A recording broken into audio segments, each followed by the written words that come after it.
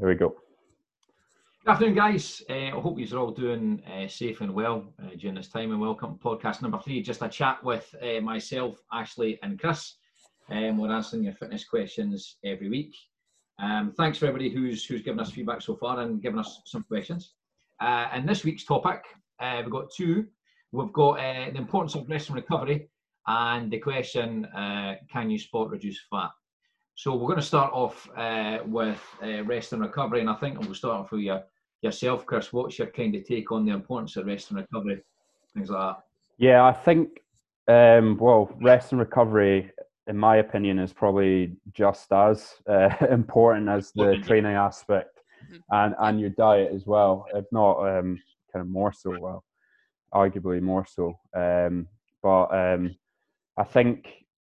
I think what I see a lot of nowadays is people are starting out or people are just kind of new to a fitness routine or like if they're more kind of weight loss orientated, they'll come into the gym and they'll basically just go flat out for a full month or 2 weeks or however that long that may be, 6 weeks, and they're not taking any days to recover at all. And that's all grand during the first week, and they might manage that fine. But then come week 2, they're knackered. The recovery's not there, and straight away they can't keep it up, you know. So with any of my clients, especially if it's a beginner, I'm starting off right from the beginning, starting off with the least amount of work possible so they can fully recover from that. So I think that's a big point, is just starting off with the least amount you can, recoverable volume for starting off, and then building up on that slowly and gradually. How often do we see every January? We see people coming into the gym, and we'll see it when we go back, when this whole pandemic's over, that people go in and they're not conditioned to train 6 days a week, but then they're getting a program off, say, YouTube or bodybuilding.com, and they're doing this 6-day split or full body workouts a week, and they're just not conditioned to recover anyway. And obviously recovery is like, well, I'm putting in the training, because people will obviously think, well, my muscles are growing as I train, but it's the exact opposite, you know. Yeah, exactly. But how often do you see that every January? I think that's a good point as well, because you'll get these people coming in January, and it's not their fault. Obviously, they don't have any prior knowledge to starting training, and they'll go on, type into Google or YouTube or whatever, how to get ripped quick or something along those lines. What's the best split for getting the most amount of muscle or for getting in shape quickly? And first thing you'll see is probably like a 6-day body part split, which is obviously quite advanced, and someone whose recovery is pretty high. I mean, if they're going down the performance route, I've seen some top level natural bodybuilders who only train 3-4 times a week, because they need that recovery. Obviously, if for kind of your enhanced athletes, some of them will be getting away with doing 7 days a week because of the extra supplements, the extra Mexican supplements, which can help with that recovery aspect. But as I say, it's someone starting will try that, and it's a lot of those exercises as well will be high intensity, big technical lifts, and then they're either going to get themselves injured after a few weeks going too heavy, or they'll just burn out, simple as that, and they're not going to be able to continue on. They're like, this is unsustainable, and then they get frustrated in that loop because they're frustrated. It's like, well, why can't this guy? How can this guy do it and I can't? And it's because you have the other guy or the other girl has been training for goodness knows how long, 4 years, and has a good ability to recover, and they might manage the recovery a lot better, i.e. their sleep has been optimized. They're getting adequate and quality sleep every night, 7 to 9 hours of quality sleep. Their nutrition is on point. And they're doing, other methods of recovery, whether that be stretching, mobility. So every aspect of their routine is on point, and obviously your ability to take more as you progress on goes up. So they'll be able to do that, like more training, and be able to recover from it quicker. Yeah, I think it's it's something that people think that if you take a day off, it's a bad thing. I actually had someone and they were like walked 70,000 between a Monday to a Saturday and messaged me saying, "Actually, I took a Sunday off. Like, is that all right?" And I was kind of looking, going, "You walked 70,000 steps in 6 days.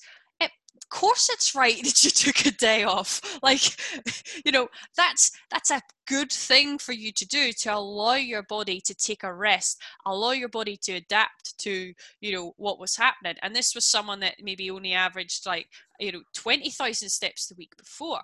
So, allowing your body that time to adapt to the changes that are going, is hugely important. And, taking a day off or a couple of days off a week is actually what you need, your body needs, especially now I'm kind of talking about, sort of like the average Joe. I'm not talking about, power lifters and, people want to do, shows and all that kind of stuff. If you're just looking for general fitness, keeping fit, you can do it off 3 or 4 times a week, of structured training, and it's all part of it. And, when you start out, my whole thing is make it sustainable. So, don't just do these things for like 6 weeks where you go every single day. Think, could I do this for the rest of my life? Could I train 3 days for the rest of my life?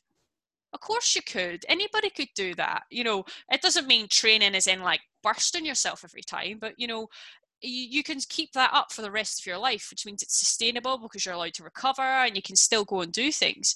Obviously, when you get into the more splits, like 5-day splits, the way they work is because you maybe do like upper body one day, whatever your split is, and then like a lower body the next day. So it means when you're working your lower body, your upper body is actually resting. So it's technically a day off for your upper body. And that's kind of how those kind of splits work, when you're resting parts of your body. So that's how they do work. But like the guys were saying, that's an advanced technique. Even me, like I've been a PT for 4 years, but I don't have the experience in terms of the repetitions to justify being on a 5-day split. I'm just not at that level. And it's not like, yes, a PT for 4 years, I should be. Well, no, because that's not the style of training that suits me and that I need for my goals.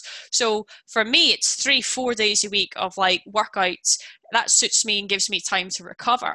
And, a big thing of recovery is actually your sleep, making sure that you have a regular sleep cycle. And I get some people work night shifts and things like that, but it's still trying to just keep up that recovery and allowing your body to just rest. It's, if you just burst your body all the time, we've all had that where you do a workout and then your muscles are in pieces the next day. That isn't always the aim of exercise. And I think people get that confused. Like, you have to be burst. You have to not be able to walk the next day.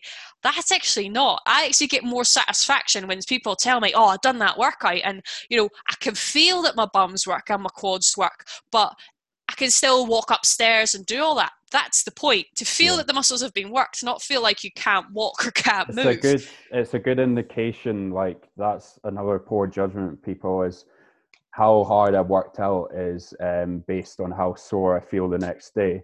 Mm-hmm. And in reality, it's a good indication that that person hasn't recovered properly or doing far too much. And as you mentioned, sleep's actually a big one for me, like huge, because, well, I know for a fact for myself, if I get poor sleep quality, the next day is going to suffer. And I think it's really important to, at least for one, kind of, if you've got a smartphone or a smart watch, is to actually be able to track your sleep for a while and kind of get an idea of how you feel the next day in relation to your sleep cycle. So if you're waking up mid sleep cycle or during a REM cycle and you're feeling crappy the next day, then it might be an indication that you're kind of waking up at the wrong time. So it's an important aspect of your kind of recovery is to be able to kind of monitor your sleep and try and have a regular sort of sleeping schedule.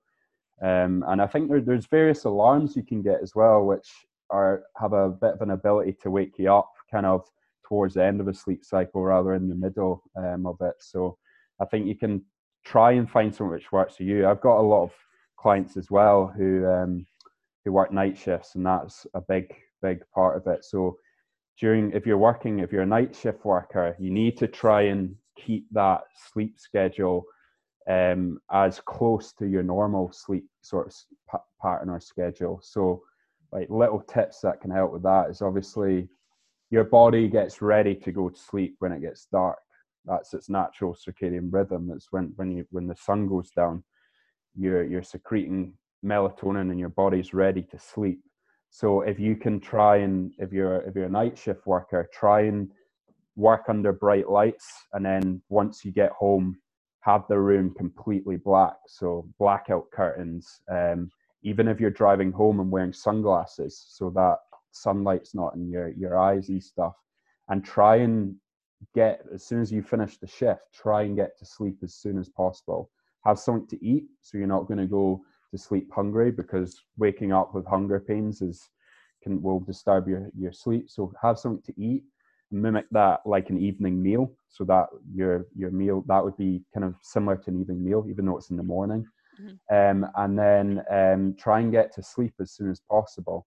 Don't have your phone on. Make sure that any screens are away from you. Keep the sun glasses on or blue light blockers to try and kind of replicate that sort of nighttime feel where it's kind of lower light levels, and then get into bed, completely dark room, and get sleep. I think that's because I know for a fact a lot of my clients who work night shifts do struggle with that, and it does impact on recovery. And if you have that backlog of sleep, that can really impact on your training and other aspects. So it's an important one to talk about. I think it's important to prioritize it as well. Some of my guys, when they they're maybe doing like 4 nights in a row or something, and then they actually kind of have a sleep day, right? And that might sound crazy, but they need that day where they can get back and kind of get into their day pattern again, because then they might not be working for a couple of days, so they need to get back on that day pattern. So what actually some of mine do is on like their last night when they come home, they'll actually do their workout then and then go to sleep. Yeah. So then it means they've done their workout, and then they know that whole day they can recover, they can rest, and then they can get into their day routine, on their next day off. And, I think it's important to realize that sleep is important and that it is a priority, and then work things around that. Actually plan for your sleep, on your day when you do have a night shift, is actually plan, right, I'm going to be sleeping on that at that day. And that's allowed. Don't feel guilty for sleeping, because your body needs it to recover, and it's that getting out of that mindset that, if you sleep or you rest for a day, that you feel guilty about it or that it's a bad thing. It's not. It's important. But the important thing is to just plan your time, plan when you're going to do your workouts, so that when what you're doing at those times, especially if you're night shift, is plan and be like, right, before my first day of night shift, I'm going to do my workout then, and then go into work, and I'll do my next workout after my 4th day, and then I'll go to sleep, and then on one of my days off I can do my other program. And that's 3 days that you've worked out. So it's important in that aspect to kind of have that little plan if you are on night shifts. And then even if you're just in a normal schedule, like a 9 to 5 or something, everybody's sleep pattern's different. So you hear all this like it's 8 hours. It's not. It's however many hours you can go to sleep and wake up feeling refreshed. That's it. It can be 5 hours for some people. It can be 8 hours. It can be 9 hours. It's all individual. Yeah. Totally, absolutely. And I think just like touching on a point you were saying, actually, and I'm going to go back a wee bit about the recovery, talk about sleep as well, is I think you're saying, and once again, I'm actually going back a wee bit now. You're saying that talking about the recovery aspect, because a lot of people do feel guilty when they take a day off. Mhm. And they're like, listen, I've no exercise today. I need to do something.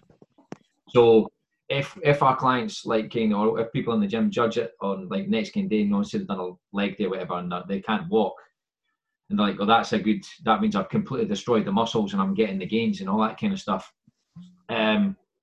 It's obviously counterproductive, especially for our guys that want to lose weight, because like I say, a lot of my clients at the start and they're saying, listen, how do you feel after your first session? I feel good, but I'm not as sore the following day. I was like, that's good, because especially for a weight loss aspect, if you can't walk for 4 days and I'm trying to get you to lose weight, I need you to move more. It's kind of counterproductive, you know what I mean? So yeah, that aspect, the thing of having DOMs and all that kind of stuff is not an indicator, like, hit the nail on the head there, Chris. Yeah. So recovery is mega important to people, and I think it depends on where the person is. Like we know, like yourself, Chris, who's been a competitive bodybuilder. I mean, when you first started bodybuilding, I mean, how long ago was that? How many years?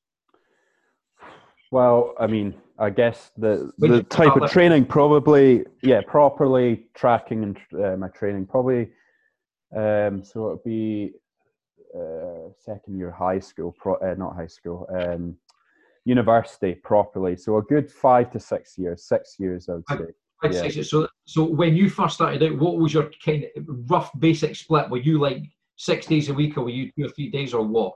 Well, I did. I think I mentioned this in another podcast, but I attempted to try and go to the gym. Like, it's been 3 times I've tried to attempt. It wasn't until the 3rd time I actually stuck to something proper and kind of took my time and effort to actually learn about things. But the first time I tried when I was 16, 17, it was an upper body split. So it would be arms one day and then chest the other day. Didn't have a clue, and to be honest with you, I was quite young, and I wasn't doing a lot of the big compound lifts, so I was able to recover. I think I was doing about 4 days, and then properly starting training again, and maybe 5, 6 years ago. I've always been quite sporty and quite active. Yeah. So I went into, I think it was 4 days, and I've tried as many as 6 to 7. And how did the 6 and 7 feel when you first done it? I did 6. I've done 6 before. It's a lot of volume for me, and I honestly don't think I recover that well from 6, to be honest with you. So I did 6 during my competition, which worked, but obviously towards the end it's not just the training aspect, obviously the nutrition coming down, but from a recovery point of view, I think it's too much for me. But it's again individualized, so it's differs from person to person and your training experience, training age, whether you're starting or not starting out, and that's a big part of the coaching aspect. I think I would pass out if I'd done 6 days. Yeah, if I'd done 6 days of training, upper, lower, all that, I'd end up in a heap. Yeah, like I was saying there, like what I picked up on when you're talking, Chris, is you're saying that you've always been quite sporty, so you have a level of conditioning coming into, like, when you started. Exactly. So you had a baseline there already. You're quite active in conditions. So I'll be perfectly honest, I was hoping you were going to say that you'd never lifted weights before, but that's a different thing. So, but if there's people like watching this that have never lifted weights before and stuff, and then they're going to go into a 6-day split. Yeah, it's going suicide. And we know fine well that they won't get the recovery in, and they probably won't get the sleep, and then the nutritional aspect won't be there, and then they run out, hammers their central nervous system, and then they don't recover. And they run out, and we see that happening in gyms in January and February, and then guess what? In March it becomes quiet again. So it's a good point from like a coaching point of view, is to be able to measure that. And I mean, if you're a performance athlete, you might be looking at stuff like your heart rate variability, what that's looking like, and your resting heart rate. If your resting heart rate's going up, then it's a good indication that you might not be recovering well enough, and you're kind of and if your heart rate variability is low, then it might be that you're not recovering, your recovery's not good or such. So but with clients, I mean, that might not be the easiest thing to do. So you need to get feedback from like your clients all the time, just the normal questions of how you're feeling, even a sliding scale of how well recovered they feel on a day-to-day basis. Because obviously, if you're going through a progressive program, your recovery might kind of suffer a little bit towards the end. That's why we take a deload and reload again, in some aspects. Or, I mean, the deload could be as simple as if you're not recovered, take a week off.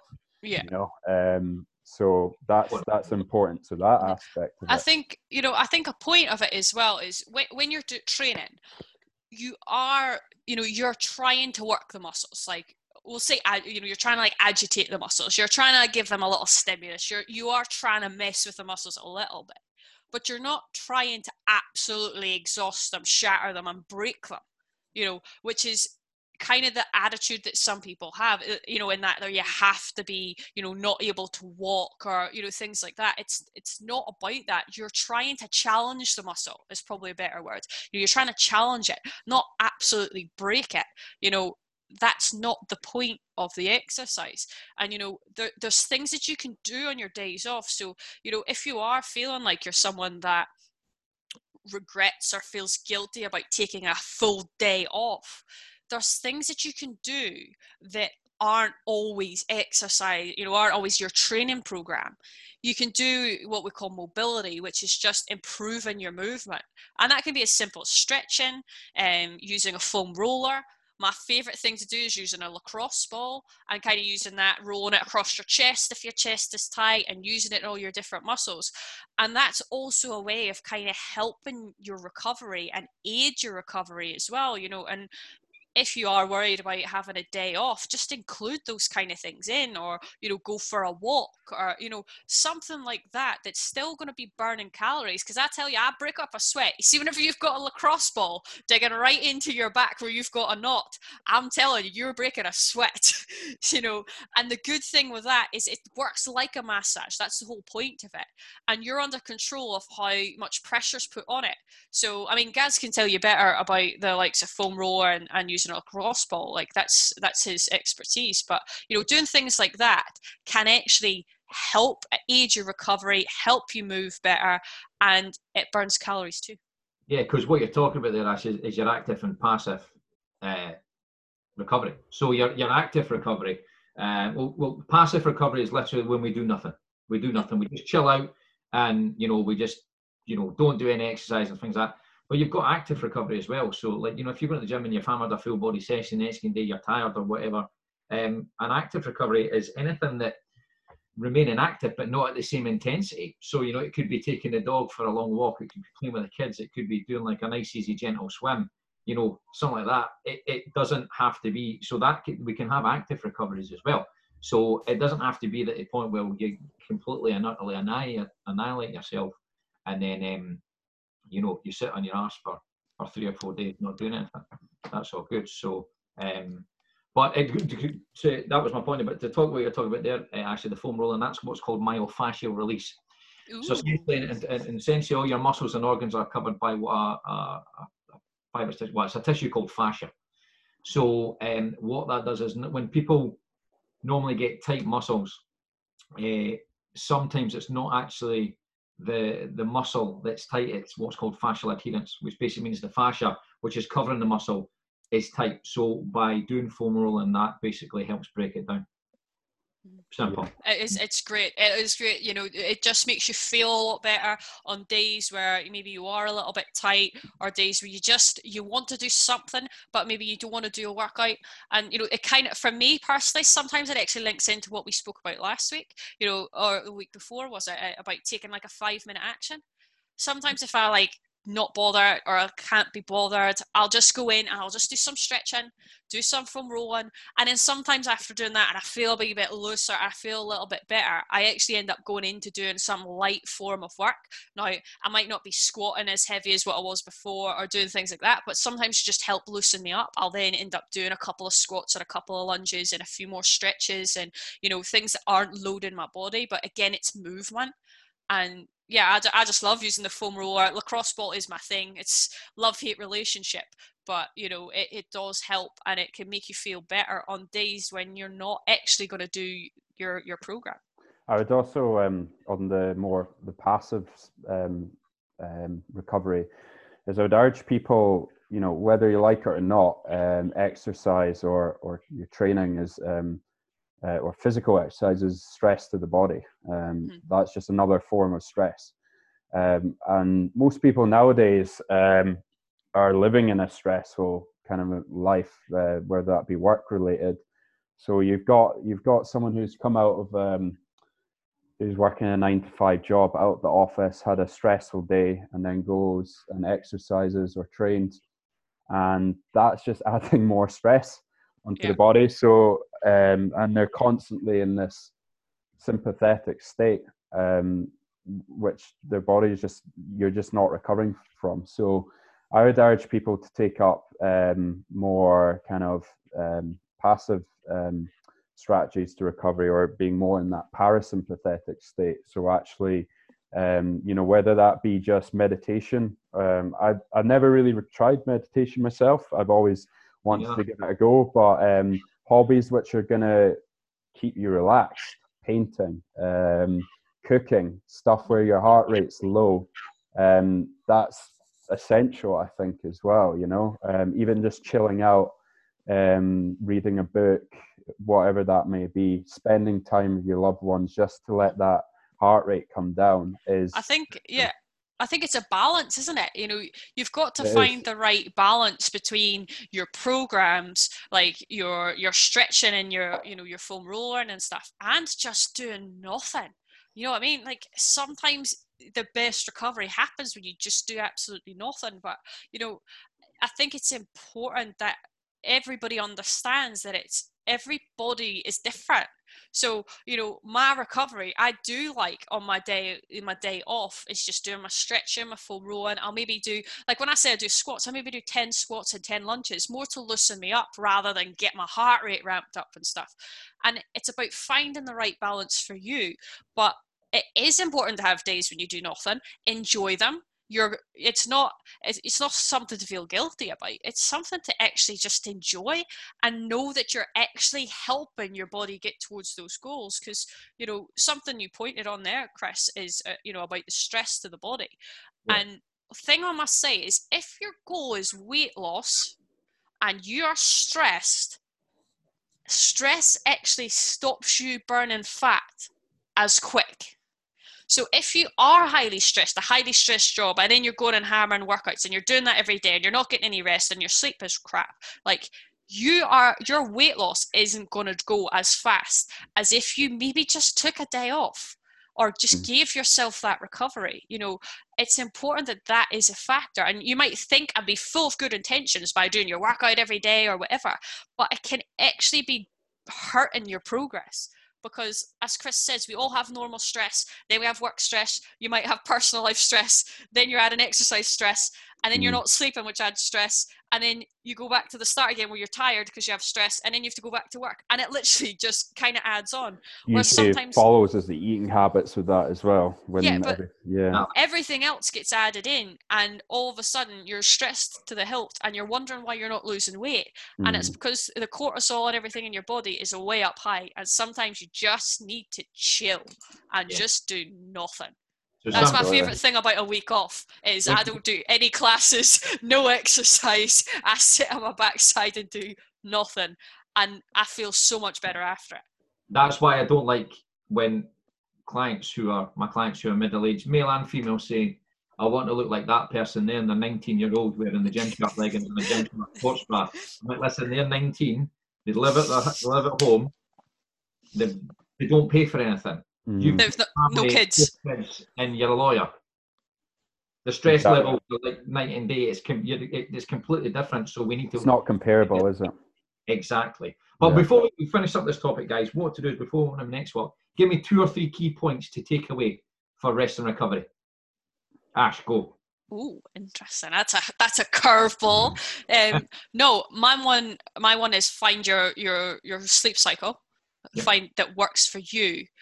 And then the other one is manage your stress. You know, have a look at what level your stress is at. Think of your work and everything like that, how you feel, how stressed out that is, and work out when you need to be resting, when you need to be doing your work. Again, it's trial and error. You're not crack it straight away, but you need to crack what your sleep cycle is actually like, and you need to get on top of your level of stress.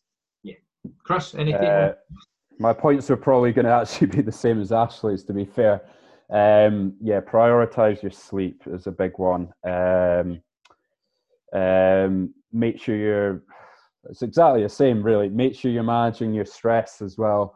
Taking that time off when you know you need it. So if anything, listen to your body. Listen to what your body's telling you to do sometimes. Because you know, you can use ways to measure it, and I sometimes do as well. I've got a smartwatch and I do that. But your body's a good indication of whether or not you need to rest. Like if you're needing a deload, if you start to feel like you're niggling, you feel tired, you feel sluggish, it's a good indication that you need to take some time off from the gym, or it could be take some time off from work, you know, take a life deload and go on a holiday somewhere or something, you know. It's not just go on a holiday next year or the year after at this rate. 2 years time, yeah. But like it's a good, it's not just training. If you can compare that to like work as well, you know, if you spend hours, if you're spending loads and loads of time working hard, and you'll get stressed out and you'll burn out eventually. You know that point you're going to need a holiday, so you can compare that to the kind of recovery from exercise as well, you know. Good. All right, guys, so we move on to our next topic now. Yeah, this will be quick. Yeah. Question: can you spot reduce fat? Ashley, do you want to take this one? Okay, the answer is no. But we're not just going to leave it at that, obviously. Nope. We're going to kind of talk you through that. So it is absolutely impossible to decide where your fat comes off. And if you've ever really tried to, you know, lose fat properly, you will get that. All right. It usually, and for me anyway, it comes off the last place you want it to. You know what I mean? So if you want it to come off your stomach, it'll come off your chest and your bum and your legs first. And then it might hit your stomach. And it's entirely personal. Each person will lose fat. I remember last year, whenever I lost like over a stone in weight, my arms actually came in. And it was because I actually carried fat in my arms. And that was fine. My waist came in a little bit as well, but I wasn't sitting doing like 100 bicep curls every single day in order to, you know, get fat off my arms. It's genuinely just total body workouts. And as you start to gain muscle, the fat will burn quicker. But it's not like if you want a toned stomach, you need to do 100 sit-ups and it's going to tone your stomach. It doesn't work like that. It's burning calories will burn fat.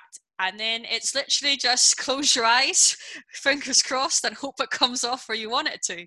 Like, that is literally it. But, you know, don't get caught into that trap where if you want to lose fat off your legs, that you just do leg work. Or that you want it off your arms, you just do arm work. It is total body exercise and building that muscle that is going to get that fat to go. But yeah, there's absolutely no way that you can decide where it comes off, because let's face it, if we could, we would all look completely different, and it would be a whole lot easier if you just went, right, I want the fat to come off my stomach and just do 100 crunches every 4 hours. Then, you know, happy days. But unfortunately, it's just not the way it is. Yeah. Chris, what's your take on it?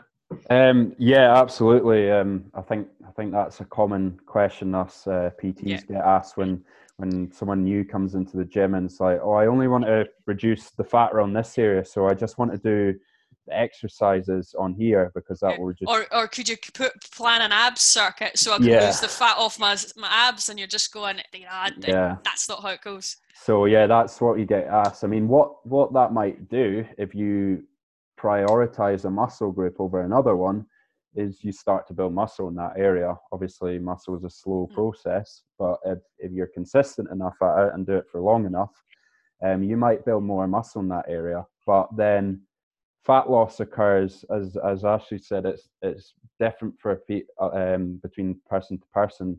People hold their fat differently. And obviously it differs for women as well. Women store their fats differently and more around the hips. And also like hormones and stuff, if you're in your menstrual cycle, if you're going into like perimenopause or menopause itself, or you know, you're pregnant, or you're just after having a kid, like your hormones are going to be streaming through and causing different things to be happening with your body. So it's like even each person, even through their different phases of their life, are going to have different hormones working for them, working against them. Usually, ladies, I'm afraid, the hormones will be working against us.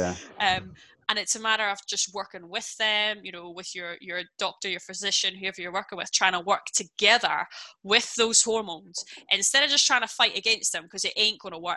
You need to work together with the hormone changes and stuff in order to help that. But it's important that you understand that those are the factors that go into fat loss. It's not as easy as just saying, if you do this and this, you'll lose it. You have your body to think about as well as you go. Yeah, I think that's an important point as well, is especially for females, is the hormonal changes and expecting that weight fluctuation around your cycle, because there will be certain more water retention during your, you know, like during the luteal phase of your cycle. So expect that, and expect that changes in your body, and not to actually go back and say, oh, that's you know, I'm putting on loads of body fat at the moment. What's the problem here? Keep a track of your cycle and know and expect those fluctuations and account for that in your weight loss journey. And also share that with your coach. Like, I'm sorry, like I know guys, Chris, you are both very good with this, and that's why I do relate to you guys quite a lot, in the sense that you do pay attention to that with your female clients. Like, you don't get all squirmy about this conversation. Like, usually if you mention like menopause and, you know, menstrual cycle, you know, you do get male PTs that kind of just squirm, or have never even had that conversation with their clients before. And it's such a huge part of exercise. And that's why, you know, if you're with a coach and they don't know your cycle, they need to know, because one, you need to be eating need to be eating 100 to 200 calories more during the phases of your cycle. All right, so your phase of your cycle where right before your period actually hits, you need to be having 100 to 200 calories more. And that is actually the point where, you know, the way you eat more, you have extra chocolate, or you have this, that's because your body needs 100 to 200 calories more. And guess how many calories your standard chocolate bar has? Between 100 and 200 calories. All right, so if your coach doesn't know when your cycle is, they can't prepare you for it. They can't prepare your exercise for it, because, you know, you're going to be more tired around that phase. You know, you're going to have less energy. Your sleep maybe isn't going to be right. You might, depending on each person, might have cramps and stuff. So your coach needs to know those things. And actually, during that the phases of your cycle, you shouldn't be doing core work. All right. And, you know, see, Gaz, Chris, they both know that. And that's important, so that when their clients say to them, oh, you know, it's my time of the month or whatever, they then know to take out any like plank work and stuff out of their program for that day or for those couple of days, so that client has time to recover. So, you know, if you're working with a coach, it's just important that they know, and that you have that open line of communication, so that they can actually help you through that phase. Yeah, it might be a simple case of structuring the programming, as you say, around that, because some of those heavier lifts during that phase, during your kind of period, it's going to be harder, you know, and you need to take into consideration that recovery aspect. Yeah, but you know, if your coach doesn't know, if you then have, say you've been lifting and progressing every week, if your coach doesn't know that you're on that stage of your cycle, they might try to be pushing you when you know you can't do it because of your cycle and you're less of energy and all those points that I've just spoken about. So, you know, it can be something as simple as, you know, I don't know how people do it, but just if you have your client weighing yourself every day, you could just put a little asterisk on the days that it's just your cycle. Or, you know, you can find a way, if you're uncomfortable having that conversation with your coach, you can find a subtle way of telling them that that's your cycle, so that when they go into your session, they can maybe just keep your weights at the same for that week and allow you to progress through your weights being the same that week, and then progress you next week by adding more weight or whatever when they know you're out of your cycle. But yeah, just have that open line of communication with a coach. And if they don't care, and especially a male coach, like, I know I'm being total like generalizing here, but it is more comfortable for women to say I'm on my cycle because we can relate. But if you're with a coach and you feel uncomfortable to tell them, they should be telling you, they should be saying, listen, whenever it comes to your time of your cycle, you need to let me know, do this, this, and this in order to tell me if you don't want to tell me straight away. It should be something they take into control. And if they don't, you need to be having a conversation with them. Yeah, I think it comes down to that aspect of trust with the coach as well, and actually knowing your coach. But yeah, it is a really important aspect. And if we go back onto the topic of body fat as well. Yeah, sorry, I just got completely off topic there, but I felt it was really important. No, it is essential. But if we go on to the topic of body fat, and I've had some women come to me at classes and stuff and say, oh, it's not fair, my husband can lose fat this quickly and stuff. It's slightly different for women. Women are meant to have more body fat than men. Bearing a child is a more energy demanding process, and fat high in energy is required for that process. So don't expect don't compare, basically, was what I'm trying to say. So don't compare your fat loss to a male, and expect that to happen in the same sort of way as well. And on that, and once again, I'm going to use a woman for example, is how many times do we see on the fat reduction side, and going back to the spot reduction that we're talking about, is how many times do we see people in the gym, and if it's a guy, they normally do chest and biceps because they can see those muscles, but how many times do we see a woman doing, like 3,000 crunches and then all this kind of like pulses and all this kind of stuff, because they think they're going to burn fat on their hips and their thighs and the bum cheeks. So they're doing loads and loads and loads, but it's predominantly women. And like, oh, I need to work my legs today, and I need to work my core and all this kind of stuff because I'm going to burn fat around there. But like you were saying, it unfortunately doesn't work that way, and we're all completely different. Yeah, unfortunately, that's the case. And I think my message is, or the way I do it normally is I'll tell people, like that way, we're all different, we're all built in different ways. But what I try to do from an exercise point of view is basically, like you were touching on, Ash, is to get the muscles going. Unfortunately, we can't spot reduce the fat, but if we get a client and we do, we begin, then we start to introduce their compound exercises, they're going to obviously put more demand and stress on the body, and then that's when obviously your fat loss occurs with your calorie deficit and all that kind of stuff as well. But that's my kind of take on that point. Yeah, that's a good point, because I also feel this happens a lot is people follow Joe Wick's program or something like that, and they've done HIIT cardio for a whole year or some form of cardio, and haven't encompassed all aspects of fitness. So there's multiple facets of fitness. It's not just cardiovascular. You've got your strength, your muscular endurance and muscular strength as the one. Obviously mobility and flexibility is another one, and then you've got your cardiovascular aspect. You've also got your stability, your coordination. You've got all these other aspects too: speed, power.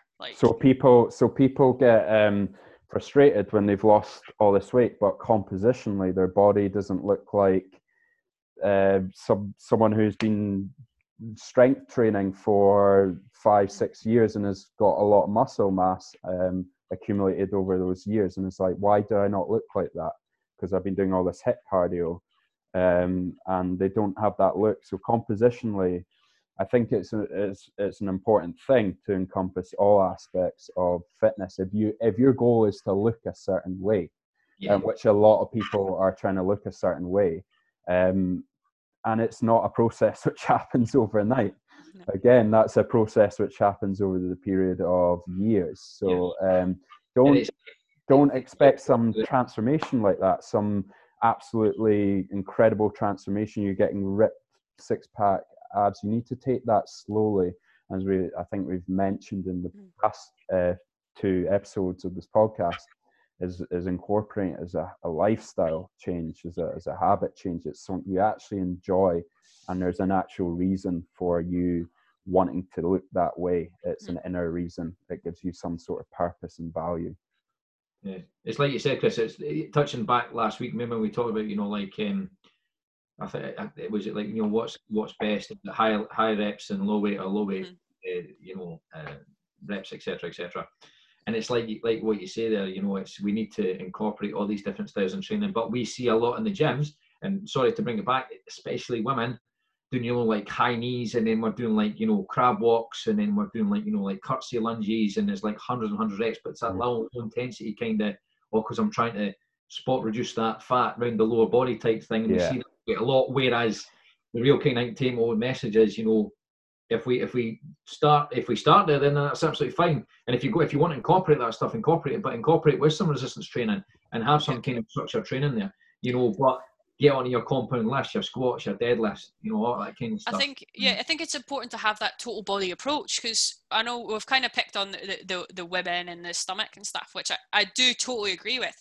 And then it is the other side as well, where you look at the men too, and they can be so men always want to do chest. That's what I mean. They can be so focused on chest and arms that then when you look at them and they've got these little piddly drain pipes for legs, you know what I mean? It's like it's different style, like obviously because women naturally have higher fat, and then men usually at that level, again, totally pigeonholing them here, but they're usually already quite ripped, got muscles, are quite lean, but then you see them and they're just pumping away at its chest and shoulders and all that there, and then you look at their wee legs and you're just like, oh, look at them. Like you can nearly see through them. So it's the same thing. I think both men and women have it. It is just in different ways, but it's important to work your total body in order to burn that fat. And all because you're doing a squat, it doesn't mean that it's not going to burn fat in your arms, because your fat will just come off wherever you want. So by just doing biceps, it doesn't mean you're going to lose weight off your arms. Means you're growing muscle in that area. You're just growing muscle, but you need to burn the fat. That's the key. You can sit and do 100 crunches and still have fat over your stomach. It's because you haven't burnt the fat for the muscle in order to show through. Then it's like there's no point. So it doesn't matter what your goal is you need to be doing like total body movements in order to burn the fat. And total body, like compounds, like squats and deadlifts and bench presses, things like that. They are actual total body, because you always have to brace your stomach. You're squeezing your bum. You're, even in a bench, which works your chest, you need to squeeze your bum. You need to squeeze your stomach. You need to pinch your shoulder blades in. You need to take your deep breath and brace your stomach and keep all your leg muscles tight, even though you're just working your chest. So it's important that when you're doing these things that you understand the movement and that you're working as much of your body as possible, so that fat comes off wherever it decides to come off.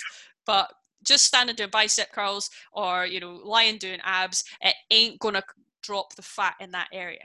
Yeah, and like what we see in regards to classes, how many times do we see a class, say, for example, you see a class in the studio at, say, 5:30, but then when the abs class is on at 6, it's absolutely stacked out with folk. There's 40 people there. Can I get in the abs class? And you're like, right. I always say to people, when I do them, and when listen, the take-home message is calorie deficit. And doing 100 crunches doesn't mean you're going to lose fat for that area. Fact. Yeah. And that's it. And some people look at you going, really? And it's like, yes. And unfortunately, that still happens in the gym. Unfortunately, people think you can. I want to lose weight off my legs, so I'm just going to do, like I'm gonna do my leg workout and then go and have McDonald's. Just upper body. I'll leave my upper body. I don't need to do it. It's fine. But remember as well, like calorie deficit. Not when people say calorie deficit, they think immediately to the diet. It encompasses everything. So that encompasses your training, your NEAT, your diet as well, and then also what we've gone through all of today is recovery and how that plays into those other 3 factors. Because your recovery is not there, it's not going to play into them, and that's a big part of it. So you need to encompass all those aspects, or you need to consider all those aspects to actually be in that deficit. And again, think of all the things we've talked about today, right? Your stress, your sleep, your exercise, your nutrition, all the other things we've talked about, right? I know Chris is the same, I know Gaz is the same. I can't be perfect at all of those things at the same time. I don't even know what that would look like if I have all those perfectly, because it's impossible. So you see, if you're watching this and you think that you need to crack all of these things, that ain't what you need to do. You need to just balance these all up to a level that you're comfortable with. You know, you don't have to sit for like exactly 8 hours and do all these things exactly. You just need to kind of get them all to levels that you can manage and that you're comfortable with. Because if you try to be perfect, you will fail. Like, that's guaranteed. But you can strive to be better, and you can play with your levels and decide what works for you, what works, what doesn't work. The only way you're going to know is if you muck it up, if I'm honest. You know what I mean? You might try to do something smart with your nutrition. You might get to 5 o'clock at night, have like no calories left, and be starving. So you eat. You eat something to fuel your body, and then the next day you learn from it. You go, right, well, I'll muck that up by having that chocolate bar early in the day, then I had no calories for later on, so I'll just not have that chocolate bar and I'll manage it. So it's like, you're going to make mistakes. It's just about trying to build as much as you can and learn from your mistakes. But all those factors, if you can crack them all, fair play to you. But I think it's pretty impossible. I mean, if you crack, there are people who are going to strive to crack all factors, and those are people who are actually, that's their job. They're an elite level athlete, and they spend that's the difference. Their whole day paying attention to all these variables, their whole day, and they don't have a 9-to-5 job, and they don't maybe have kids or something. So, you know, like, that's the difference, though. That's the difference, exactly. So that's all. It's all based on your own situation, your own what you're striving for, what your goal is. And so please don't compare yourself to some of these social media influencers who literally spend their day in, day out doing all this, and then they're trying to promote some sort of supplement. Don't fall for that, because there's a reason why they're in that shape, and they dedicate their whole lives to doing it. And that's not realistic to expect that from from everyone. You know, everyone's different and got different goals and stuff. So yeah. And I think I was actually going to ask you both give me a couple of take-home messages there, but you both completely hit that on the head, and it's good because it kind of coincides with what we were talking about last week. It's this kind of package and things like that as well. So so I think, is that us, is it? Yeah, I think so. Yeah, that was quite an in-depth one today. It is. Once you get talking, you actually really start to get into it, and all the different factors start coming in. I actually really I enjoyed that one. I think that one it's a points that people just completely forget about. Yeah, absolutely. Well, that's us, guys. So all right, guys.